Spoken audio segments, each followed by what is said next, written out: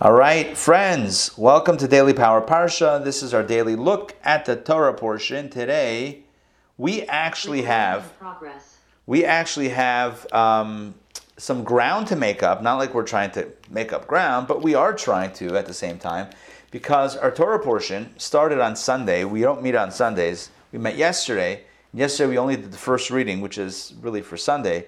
So we're up to reading number 2, and we got 2 and 3 potentially to explore today. Yesterday we had a wonderful discussion about law and order and criminal justice and associated themes. Today we will continue our exploration of the Torah portion of Shoftim. All right, let me pull this up on my end. Give me a moment. Here we go. I got this now. Sharing my screen. Boom. Okay, here we go. Now we are going to open up today's reading with a discussion about the monarchy. Hey, Olia, welcome. This is a conversation about the Jewish monarchy. What are the laws that govern a Jewish king?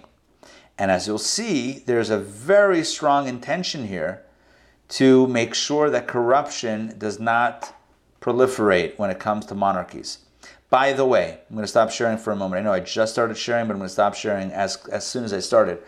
Has it ever come to your attention, whether in real life, news, or whether in shows or books or whatever it is, movies, that there's been corruption amongst monarchies? Is that a thing that you're familiar with?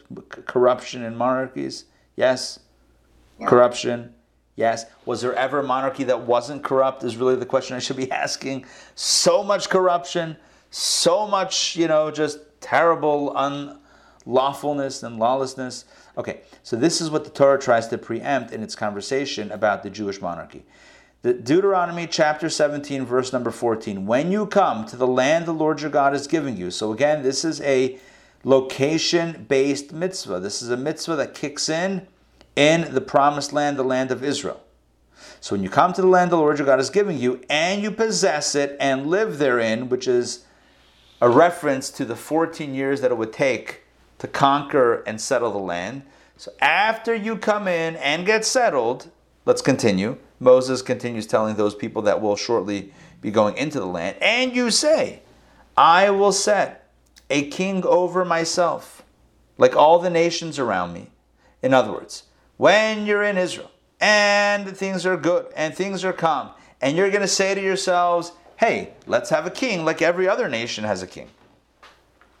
So Moses tells the people, and this is in Jewish law, you shall set a king over you. In the Hebrew, it's som tasim alecha melech. Again, a double expression of place or set.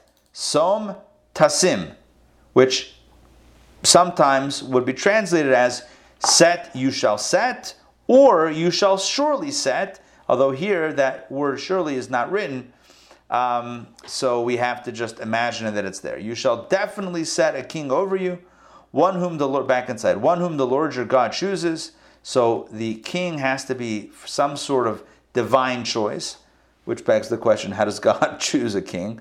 What is this, some sort of like spiritual reality show? Imagine. The show is called Jewish King, premiering this fall. You have like 10 candidates, and whoever God gives the rose to or the crown to, like each episode, that's the what's going on over here. So the Torah explains, Moses explains that this is going to be a human-driven choice, but it will also be something that is divinely ordained, and as we know, as it played out in the books of the prophets that we read. Book of Judges and Joshua and the book of Judges and the book of Kings. So we see this process by which kings are appointed. And there's divine intervention with this. So you shall set a king over you, one whom the Lord your God chooses. From among your brothers, you shall set a king over yourself. That means that a Jewish king has to be Jewish. Jewish sovereignty over the Jewish people. You shall not appoint a foreigner over yourself, one who is not your brother. And again, brother here is a euphemism for member of the tribe, i.e. someone who is Jewish. So, to be a Jewish king, you have to be Jewish, one of the qualifications, not a foreigner. By the way, this foreign rule is what led historically to the destruction of the temple, when foreign powers got involved and got enmeshed in the Jewish governance. That's when things began to tailspin. Let's continue, and here we have some checks and balances that are being placed on the king. Now, typically you would think that the king is at the top and thus above the law. Well, that's maybe something the king would think, but that's not something that flies in Jewish law and in the Torah. Here we go, verse 16. Only, however, the Torah says, he, the king, may not acquire many horses for himself, so that he will not bring the people back to Egypt in order to acquire many horses. For the Lord said, you shall not return that way anymore. There's a biblical prohibition against returning to Egypt. Now, yes, you're allowed to go to Egypt if business or health related or whatever, like if it's necessary, but not if it's, to grab the latest horse that you want to add to your horse collection. So the fear here is that if the king acquires many horses, and Egypt was a place that had a good horse collection, so that was the fear, that you're going to go back to Egypt to get horses. So don't have horses, don't go to Egypt, but really there's another element as well, which is possessions. If you're the king, you think you could have anything you want and everything you want? Not necessarily. Minimize. Don't have a lot of horses. Horses were then a symbol of wealth. It's not befitting, it's not becoming of the king, of a Jewish king, to have that. Next prohibition, next check and balance, verse 17, and he shall not take many wives for himself. Again, something that historically kings would do. They would have many horses, which is symbolic of possessions in general. Many wives. They would have many women. That's again something that is not kosher. Jewish law, Torah says, not kosher for a Jewish king. And his heart must not turn away, and he shall not acquire much silver and gold for himself.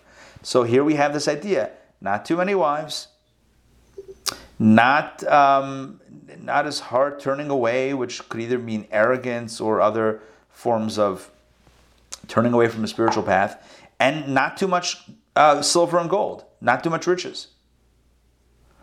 So these are really the limitations that are placed on a Jewish king. And a person might say, well, if a king can't have these things, so then what's the fun of being king? Okay, who said the king was about having fun? So typically, historically, kings essentially, what I'm just going to use a word here, abuse their power. Right? The word that I'm using is abuse. They abuse their power. They say, well, I'm the king. I'm above the law. I can do whatever I want, so I can have whatever I want.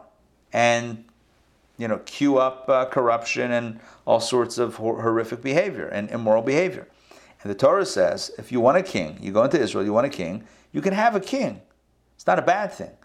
But not a king like all the nations. Not a king like every other king. This has to be a Jewish king. And a Jewish king is someone who is dedicated or who answers to a higher authority. And in order to remind the king that even he, yes, even the almighty king, not the almighty, but even the mighty king, answers to a higher authority, i.e. Almighty God, that's where the next verse comes in, verse 18. And it will be, when he sits upon his royal throne, that he shall write for himself 2 copies of the Torah. Look at that. The king should either write or have written 2 copies of the entire Torah on a scroll. And by the way, if you want to know where in Torah it says Torah, there you go. Right there. It says Torah, HaTorah, the Torah. Right? 2 copies of this Torah on a scroll from that Torah which is before the Levitic Kohanim. So basically there is a Torah scroll that is kept with the Kohanim, with the priests who come from the tribe of Levi, of the Levitic Kohanim, the Kohanim that come from the tribe of Levi. So they have a copy of the Torah, and the king should copy an additional 2 copies from that scroll. Take a look, let's continue. And it shall be with him. There should be 1 Torah scroll that always is with him, and he shall read it all the days of his life. Look at that. So that he may learn to fear the Lord his God, to keep all the words of this Torah and these statutes to perform them. This line, this verse number 19, says everything you know Everything, well, verse 20 is going to continue. But these two verses, 19 and 20, tell you everything that you need to know about the Jewish monarchy and about the standard that it was meant to be held to. Basically, the king was meant to study the Torah, fear God, be a God-fearing person, keep the words of Torah and mitzvot, not above the law, under God, just like everyone else, under God. Maybe leading the people in various ways, but not above God, not above the law, not even close. And thus, when he has the Torah and is reading it every single day, then this is done, verse 20, so that his heart will not be haughty over his brothers. Look at this. So that his heart will not be haughty over his brothers. Even though he's the king, he will not be arrogant. And so that he will not turn away from the commandment either to the right or to the left. This is an expression that we've had multiple times in the last few weeks, right? Deviating from the law is typically described in Torah as turning to the right or the left. It means the law is whatever the center. The law would be euphemistically described as the center, the path. And right or left is not where we want to be. So this is the reason why he's meant to have a Torah, to study the Torah, so that he's God-fearing, keeping Torah and mitzvot, not being haughty over his brothers, not turning away from the commandment, in order.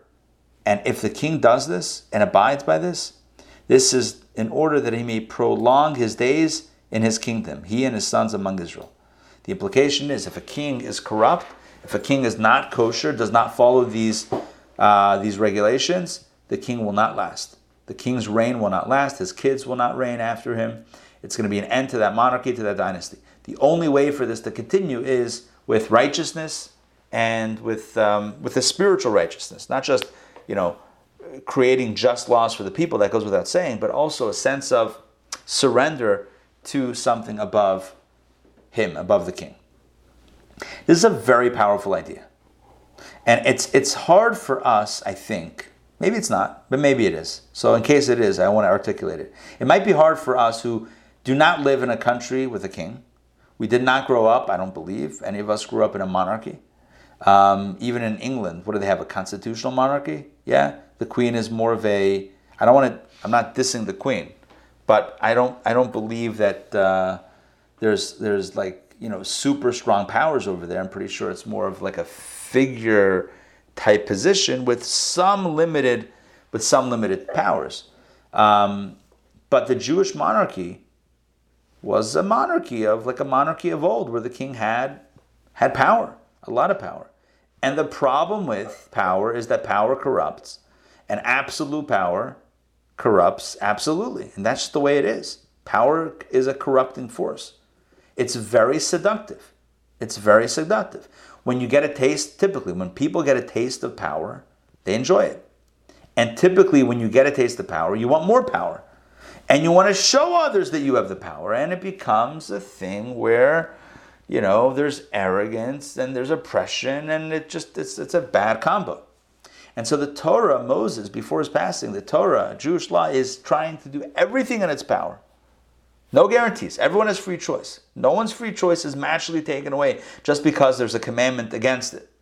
Right? If only, right? If only it were so easy to do right because God said not to. Oh, good. I don't even want to then. If God said, we're good. That's not the way it works. We have our own desires and our own ideas and our own passions, and sometimes we get out of control. The Torah is begging us, when you appoint the king, and when the king is appointed, the king should remember who's the boss. Right? Who's the boss? Was that Tony Danza? Was that Tony Danza? Who's the boss?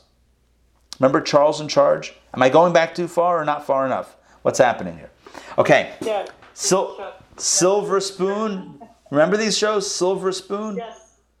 I remember Who's the Boss. Who's the Boss? Silver Spoon. What else was there? All right, whatever. Anyway, back to our story. Well, hold on. Wait. Let me take a trip down memory lane. No, I'm kidding. No, let me just finish this long trip down memory lane sentence. It's critical for the king to remember who the boss is. And you know who's not the boss? The king. I mean, with a capital B. Yes, the king has a role and an important role to play amongst the Jewish people. But the king is not the boss. The king is not in control. If the king thinks that he's in control, then everyone's in trouble, including the king. Everyone is in danger. That's the most dangerous scenario. What's the solution? For the king to be God-fearing, for the king to have his copy of the Torah always on his person, and not just as a token or as a symbol, right? But actually to read from it every single day, to study the Torah, fear God, keep Torah and mitzvot, not become arrogant, and remember who's in charge. If a king were to do this, everyone's okay. If a king forgets this and thinks that they're in charge and they have all the power and they need to show everyone that they have the power, everyone's doomed. That's it. We're done. I don't know of any monarchy that lasted without corruption. In fact, I would put out that challenge, not that I'm basing that off of a comprehensive knowledge of history, but I don't remember hearing of a monarchy, maybe one generation, but that continued on without corruption.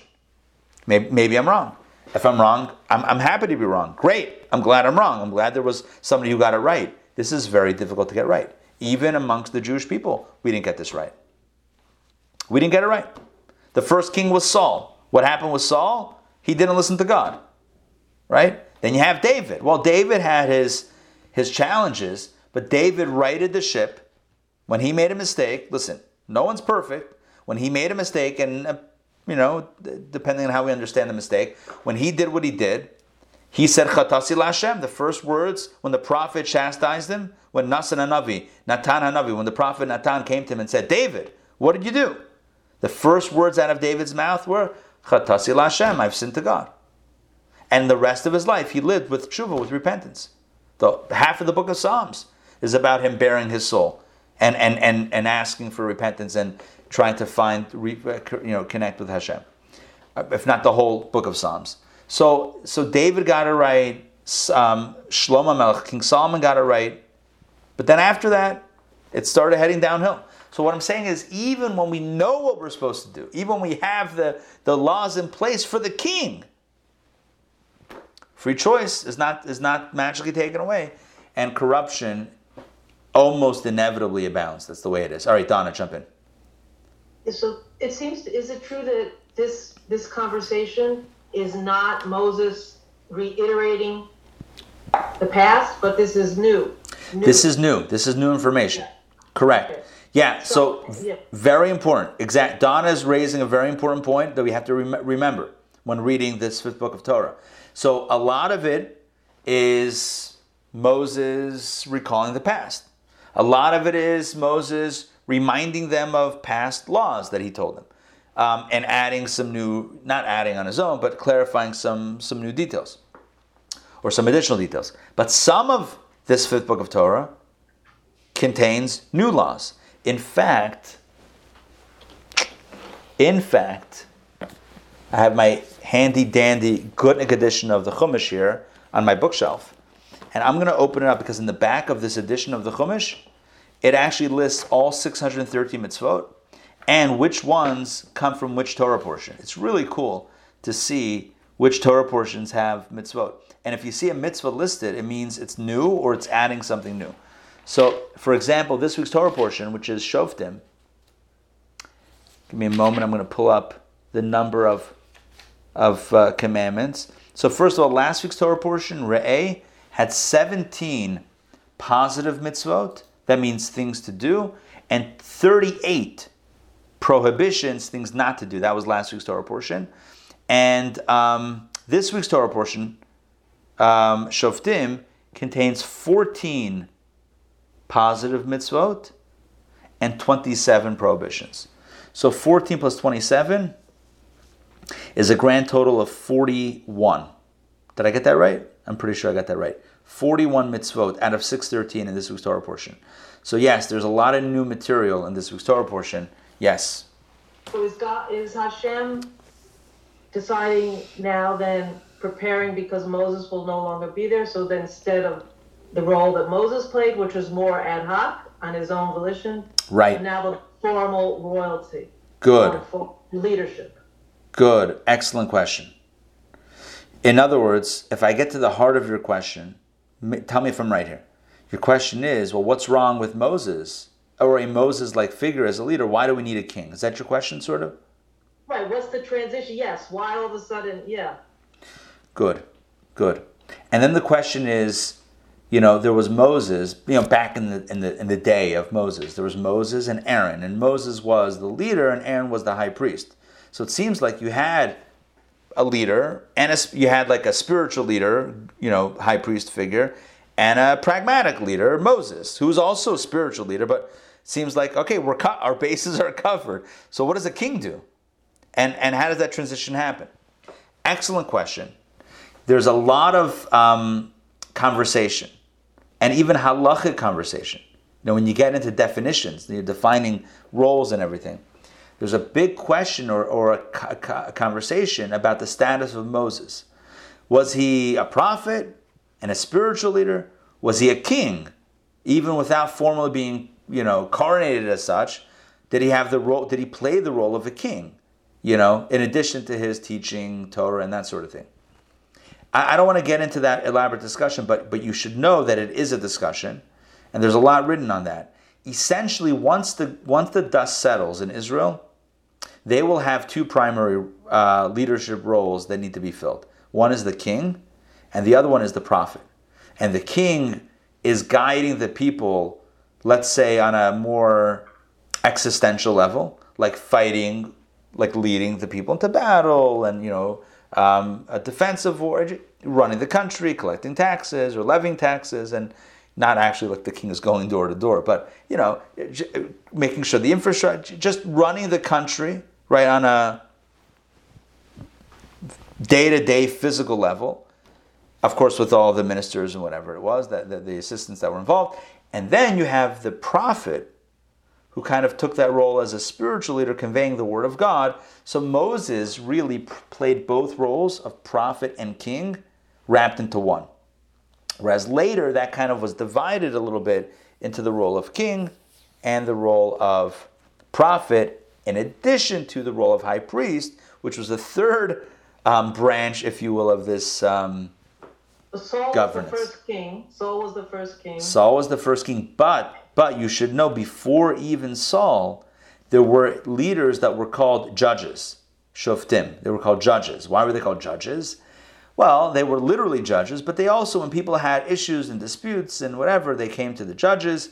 But the judges also kind of acted on some level to govern the people and led them into battle also. So that was kind of like a king. So for example, Samson, Samson was one of the judges. Deborah, she was one of the judges.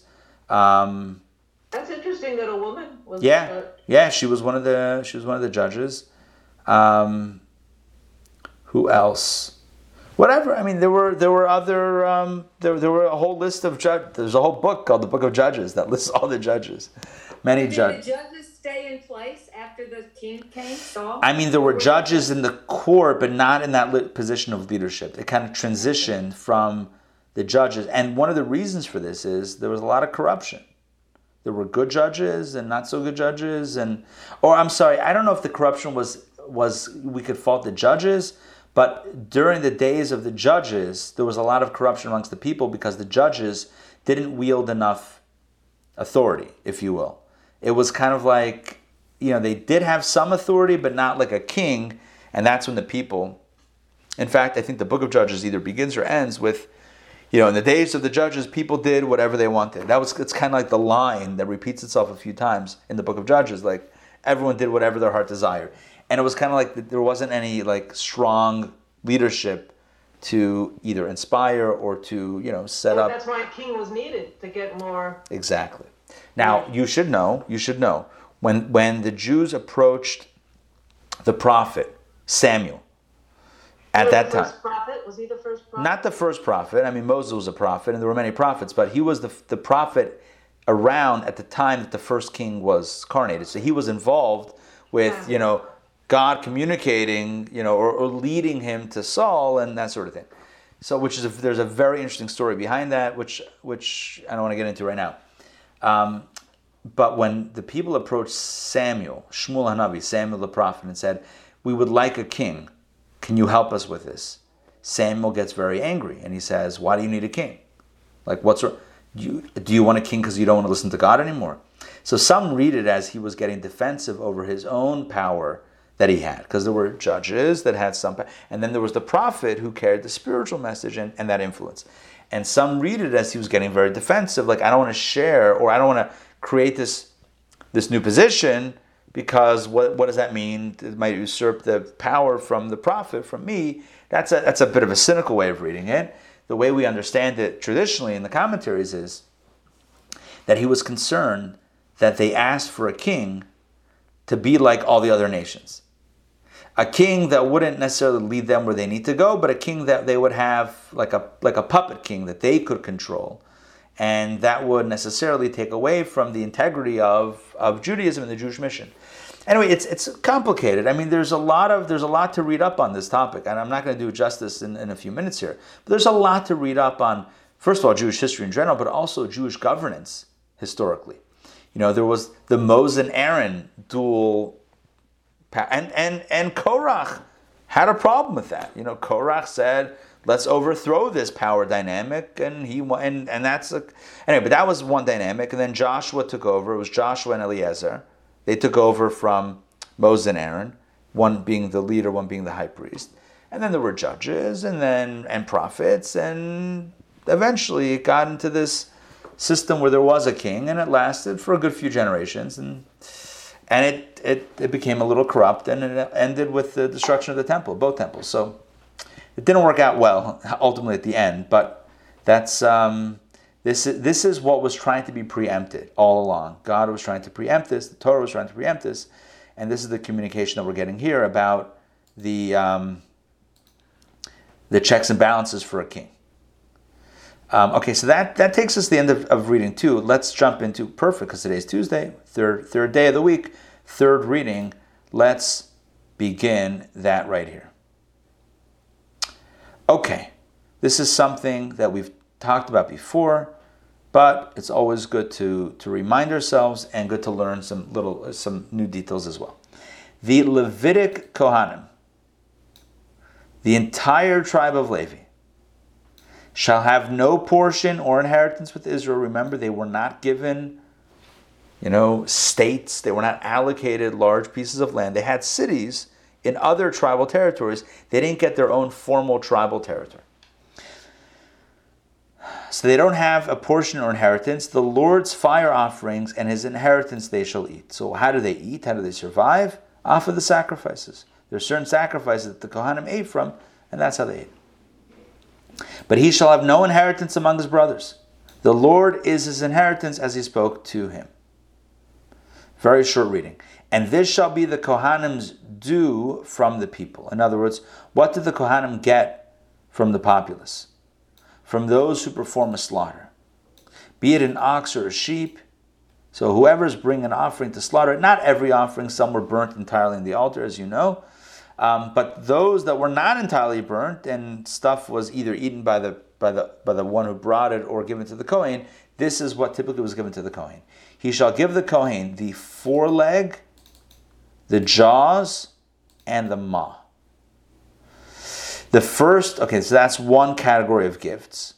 Next category, the first of your grain, your wine, and your oil, and the first of the fleece of your sheep, you shall give him.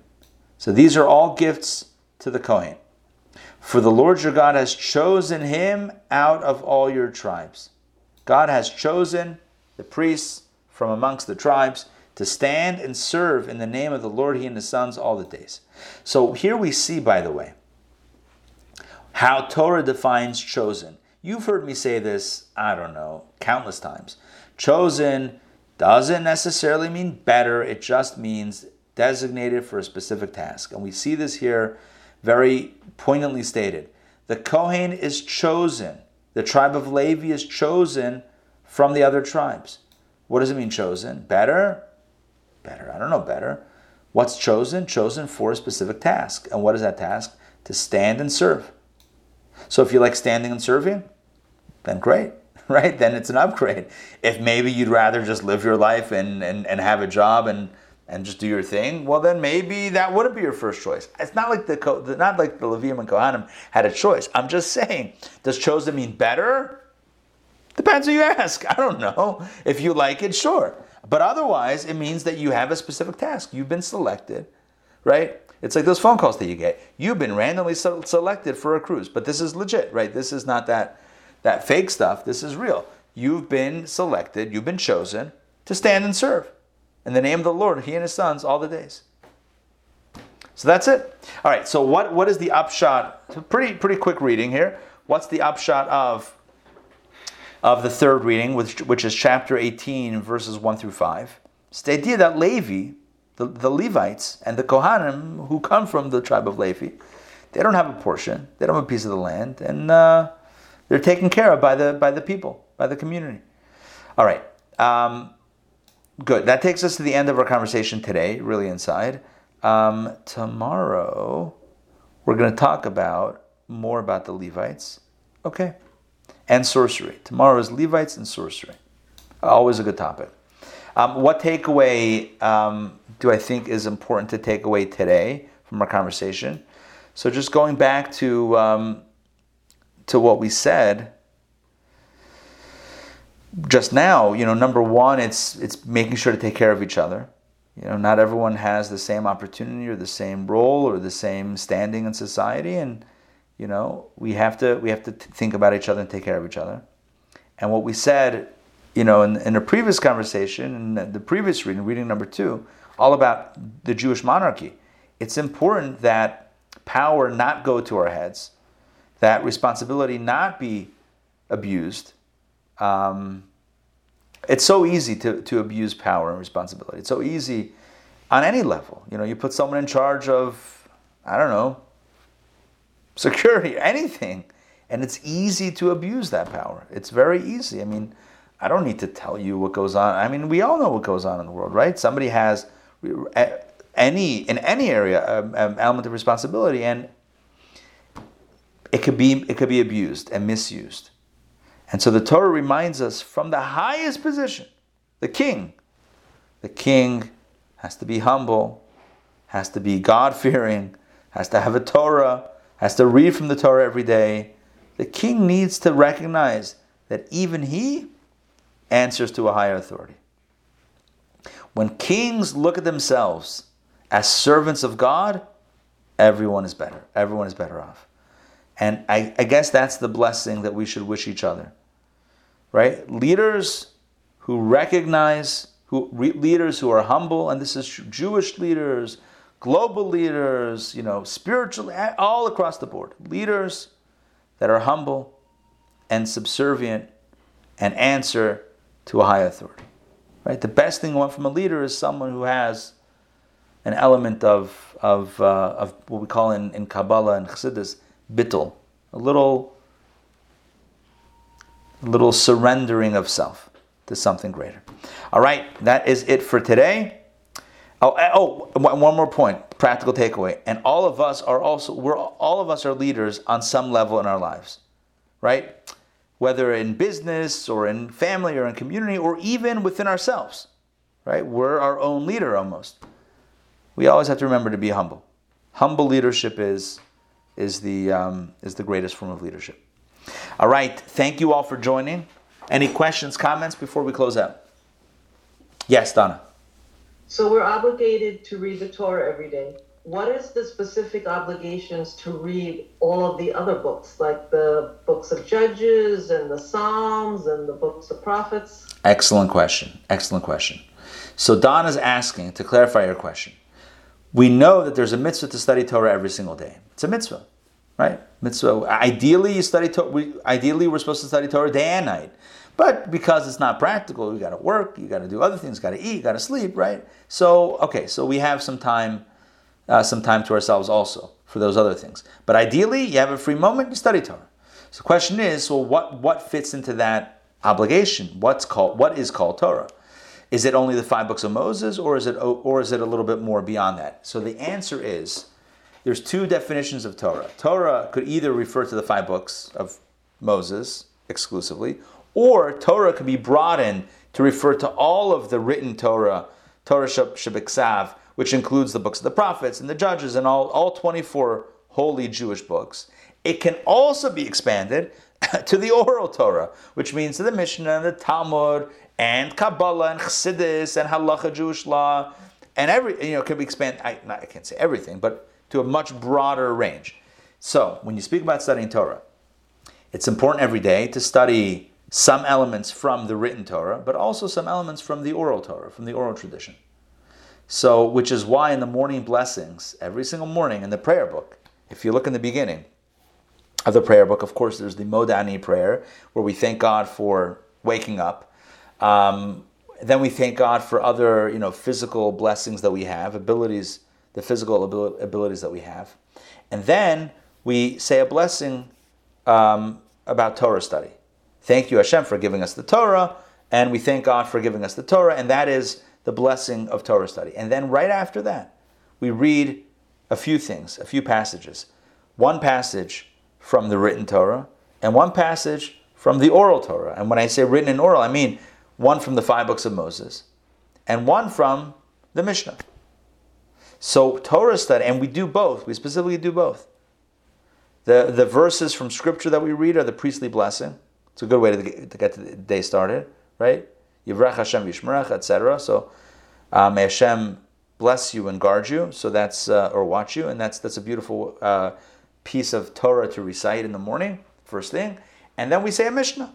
Talks about the reward of mitzvot and special mitzvot that we can do, which we've discussed on occasion here or there in our classes. That's a separate book, right? That comes from a different book? Yeah, the Mishnah is a separate book. So that's a bit of a long answer to your question, but the short answer is it includes much more. When we talk about Torah study and our obligation to study Torah, it includes much more than the 5 books. It includes all 24 books of Torah, of the written Torah, as well as the books of the oral Torah, which includes the Mishnah and the Talmud and Jewish law and Halacha and Kabbalah and all that stuff. Now, if you're wondering, if you feel like, it's so hard to keep all these books, I wish I had clarity on these books. Like, what is the written law? What's the oral law? What's the difference between Medrash and Talmud and Mishnah and Kabbalah and Chassidus and like all these, right? And Chakira and Musar. Like, what are all these things? Do I have a course for you? I am actually right now on the one of the editorial committees for a new JLI course, a 6-week course that's being prepared for not this year, next year, like 2022. And we're right now exploring the objectives of a course like this, but one of the objectives of a course like this would be that we all would have clarity, right, on what is what are the books, what is their genre, when were they written, right? What are some highlights of that work itself, and how does it interplay? How does it interweave with the other areas of Jewish thought? It's kind of like, imagine like an outline of a puzzle with like 6 or 7 or 8 pieces, and focusing on each piece of the puzzle as well as how they work together. So that would be the objective of that. So stay tuned. It's going to happen. It's basically the book about Jewish literacy, or like a tour of the rabbi's library. So if you were to come over to my house or whatever it is and check out the library, and I would show, like, okay, here's this book and here's what this is. This is what that course is, but obviously in depth and amazing. All right, good. Questions, comments? It's really great. Thank you so much, Rabbi Ari. My pleasure, Sarah. Great to see you. Olia, Joy, Sarah, Donna, Ray, Sandrine. Great to see everybody. As a reminder, tomorrow, DPP, same time. Tomorrow night, Wednesday night, we have Torah studies. Also, the JLI retreat is starting now, so join us, join me. Thursday, I'll be there. Thursday, we're not going to be having DPP, so we'll take Thursday off. We'll be back Friday for an expanded catch-up version of Daily Power Parsha. Okay, any questions or comments? No. All right. Yeah. Can you hear me? Yes, yeah. Okay. Is that part of like who can be a king somewhere else in the Torah? Oh, outside of this discussion today? Yeah. No, I mean, yeah, it's Um, parasha. I don't know. No, I think this is the one. I Yeah. remember reading, but maybe it was just a commentary, that it says that the king cannot be a convert, and it doesn't say here. That Right. it's in commentary. Unless it's in the commentaries. Let's see. I don't. I don't see it in But you Rashi. said he had to be Jewish at the get. Yeah, but a convert is someone who's now Jewish. So the question is that another verse? Is there another verse that deals with that? From, here it translates from your brethren, meaning Born into it. It might be a limud from that. Let me look in this Chumash to see if there's some commentary. It's a good question. I don't remember there being another part of Torah that talks about kings, but that doesn't mean that it's not there. It just means that I don't remember it right now. And here I want to point out in the commentary, it says, must not have many wives, meaning, but only 18. For Yeah. that King David had 6 wives, and he was told, and if these are too few, I will add for you like these, and again like these. So 3 times. 3 times 6, yeah, 18. Well, there you go. Well, now we'll know not to have more than 18 wives. By the way, this obviously sounds a little foreign to our experience, and that's for a good reason. I'm just looking here to see if there's discussion about being born Jewish to be a king. I don't see it in the Gunnick edition. Okay, I have to look up the commentaries. We'll see if it's in there. But back to your point about the number of wives. Yeah, I mean that would be a serious number. That would be. I mean, one could argue that 18 is already too much. But listen, I'm not. Who am I to jump in on ancient Jewish conversation? But I think the underlying sentiment is very important here. And that is that it not be excessive, that there be humility. All right, king is the king, I guess. Anyway, so The class is a class of Mrs. Freeman. Yes. Is it going to be in person or online? So Mrs. Freeman's class is going to be in person. Okay. Yeah. But she lives here, no? Atlanta. She lives in Atlanta. Yeah. So it's an in-person class. In fact, I don't know if the email went out, but an email was supposed to go out that has like 4 different things that we're doing, getting ready for the holidays, and I see it did not go out. Okay. All right, well, look out. I mean, it was supposed to go out, so it'll go out today at some point. Take a look for it. Look at the website. You can look at the website, but it's cool because the email kind of has everything collected. Yeah, no, I like all the graphic of all the upcoming class. I don't know, is it still that designer from Canada? Yeah, we got our yeah, she's amazing. Cheryl, she's really good. Yeah. All right, good to see everybody. Sandrine, Ray, Donna, Olia, Sarah. Have a wonderful day. We'll see you guys soon. Take care, everybody. All right. Thanks. Bye. Bye.